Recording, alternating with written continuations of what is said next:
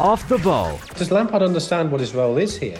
Oh, well, I've only been here a couple of days, I can't sort out all the problems in that time. And you still think you're not here to sort out the problems? Subscribe now to the OTB Football Podcast stream wherever you get your podcasts and download the OTB Sports app. The Football Daily on Off the Ball. Hello and welcome to Monday's Football Daily. I'm Phil Egan and we'll start with Arsenal and more drop points in the Premier League.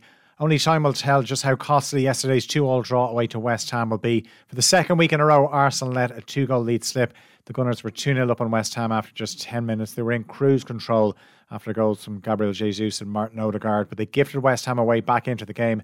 Thomas Partey coughed up possession at the Declan Rice. It then resulted in a penalty for West Ham, which side Ben Rama scored. 2-1 up at half-time. Arsenal then have a chance to go 3-1 up, but Bukayo Saka missed from the spot. 2 minutes later, it's 2-2 when Jared Bowen equalises for the Hammers, who could have won it.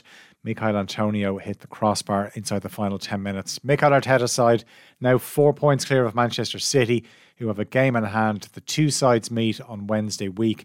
The Arsenal boss says his players need to be more ruthless. And the way we started the game, it was superb again. You go 2-0 up and you have the game in total control. And there we have to blame ourselves because we lost that purpose to really attack them, to thread that goal. Instead, we just to keep the ball for the sake of playing, and we give them hope. And then credit to them, obviously we concede a terrible penalty away, the way we give the ball away.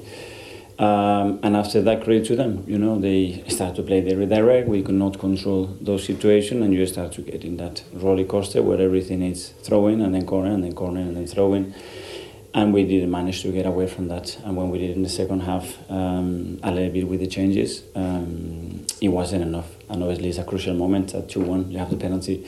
You put it 3-1, it's a different game. And 2 minutes later, you concede a goal.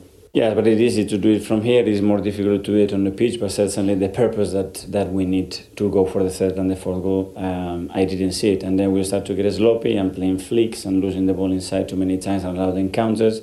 And it broke our flow. And then again, credit to West Ham because when they do what they do, they are a really good team and they put you in trouble. Brian Kerr was part of the off-the-ball commentary team for that game. Looking ahead to that huge match at the Etihad, he said Arsenal are one of the few teams that could go there and take on Pep Guardiola's side. Both managers, they know each other very well. They know how each other teams will play. They both play in basically the same way. And I don't think he'd be over troubled about the Haaland thing. I think it'll be about can he get his own team playing at the levels they've been playing at consistently, creating chances, defending well, and getting a fair bit of possession in the middle of the field, not being pushed back on the back foot by Manchester City as they normally do. Most teams end up on the back foot against them unless they feel confident enough to take them on. And really only Arsenal and Liverpool, I suppose, in the last couple of seasons have been able to take Manchester City on. Anyone else has got results against them. It's usually been playing on the counter-attack. A little bit, maybe Newcastle this year have become a bit more confident. But I don't think Arsenal will want to play on the counter-attack. They'll want to have possession. It's going to be a great game when it comes. Manchester United are looking good for a top four finish now. It was a good weekend for them. Newcastle and Tottenham both lost on Saturday. And then United took full advantage yesterday with a 2-0 win away to Nottingham Forest. Anthony scored the first, set up the second for Diogo Dalot. Eric Ten Hag's side are up to third place. They have a 6-point lead over Spurs. They've played a game less. The two sides meet on Thursday week. Before that, Spurs are away to Newcastle on Sunday. The focus for United now is the second leg of their Europa League quarter-final away to Sevilla on Thursday. Then it's the FA Cup semi-final against Brighton on Sunday. We're not sure if Evan Ferguson will make that game for Brighton. He came off injured against Chelsea. Kenny Cunningham was on commentary duty for United's 2-0 win at Forest. He's leaning towards Brighton for that cup semi-final.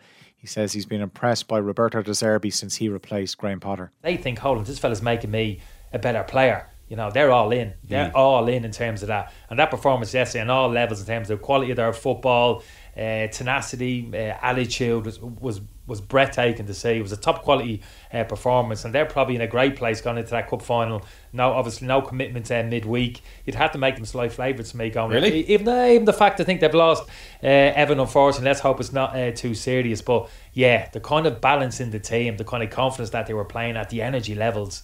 I'd make them slight favourites over Manchester United going into that game next Sunday, but it's going to be a terrific game. That result leaves Forest in the bottom three. They haven't won in 10 games. Tonight, Leeds have a chance to move 5 points clear of the relegation zone. Javi Grazia's side are back at Elland Road, where they collapsed against Crystal Palace in the second half of their last home game. They conceded 4 goals. They play a Liverpool team that has just 3 away wins in the league all season, but some good news for Jurgen Klopp's side, who are 8th in the league. Luis Diaz is back in the squad for the first time since October. Very much a case of another weekend of drop points for most of the sides at the top end of the SSE Electricity Premier Division. Derry City drew 2-all away to Dundalk yesterday. Derry could have gone second with a win, but St Pat's are now the nearest team to Bohemians after their 3-2 win over the leaders at Dalymount Park on Friday night. On that game at Oriel Park yesterday, Dundalk manager Stephen O'Donnell believes there may be a direct correlation between the number of injuries they've picked up and the fact that they play on an artificial surface. Andy Boyle got injured in the warm-up and Greg Sloggett came off during the 2-all draw. Champions Shamrock Rovers are 6 points off the pace. They drew 2-all with Shelbourne at Tallaght Stadium on Friday. Sligo Rovers and Drogheda drew 1-all. Bottom side UCD beat Cork City 1-0 in Belfield. No stopping Galway in the first division at the moment. John Caulfield's side made it 9 wins from 9. They beat Bray 6-0. Waterford are now up to second, a third win in a row under Keith Long. They beat Kerry 1-0. They're 10 points behind Galway, but they do have a game in hand. It's as you were at the top of the Women's Premier Division, with Peamount still 2 points ahead of champions Shelbourne. Peamount won 2-1 away to Cork City. Shells beat Treaty United 1-0. Celtic need just 7 more points to retain their Scottish Premiership title after a 4-1 win away to Kilmarnock yesterday. The champions are 12 points clear of Rangers with just 6 games to go. Looking around at some of the other European leagues over the weekend, back-to-back 0-0 draws for Barcelona in La Liga. A scoreless draw away to Getafe means Barca's lead over Real Madrid is down to 9 points. Real won 2-0 away to Cadiz. Napoli drew 0-0 at home to Verona. Their lead at the top of Serie A is 14 points. Luciano Spalletti rested players ahead of their Champions League second leg with AC Milan this week. Second place Lazio won 3-0 away to Spezia. Inter remain outside the top 4 after a 1-0 loss to Monza. Roma and AC Milan are in 3rd and 4th respectively. Lazio striker Ciro Immobile is being treated for back and rib injuries in hospital. His car was involved in an accident with a tram in Rome. Bundesliga leaders Bayern Munich dropped points on Saturday. They drew 1-all at home to Hoffenheim, but they're still 2 points ahead of Borussia Dortmund. They drew 3-all away to Stuttgart.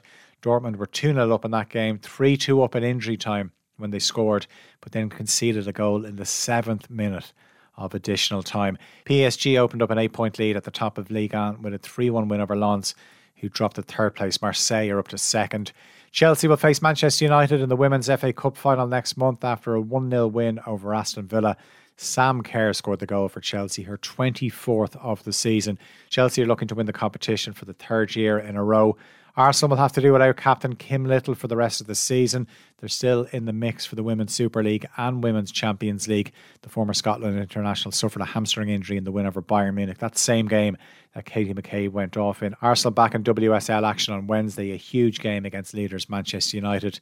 James McLean says he expects no action to be taken by the English FA after another incident where the Ireland international says he was subjected to sectarian abuse. It's been confirmed that the FA, who McLean labelled as useless, are investigating the incident, which took place during Wigan's game away to Blackpool in the Championship on Saturday. Blackpool and Lancashire Police are also investigating the incident. And Barcelona President Joan Laporta says the club did nothing illegal by engaging with a company owned by the former Vice President of Spain's refereeing committee. Barca are charged with corruption over payments made to a firm to consult on technical and refereeing issues. That's it for today's Football Daily. As always, you can subscribe to the OTB Football podcast feed to hear the best football analysis, interviews and stories from Off the Ball. The Football Daily on Off the Ball.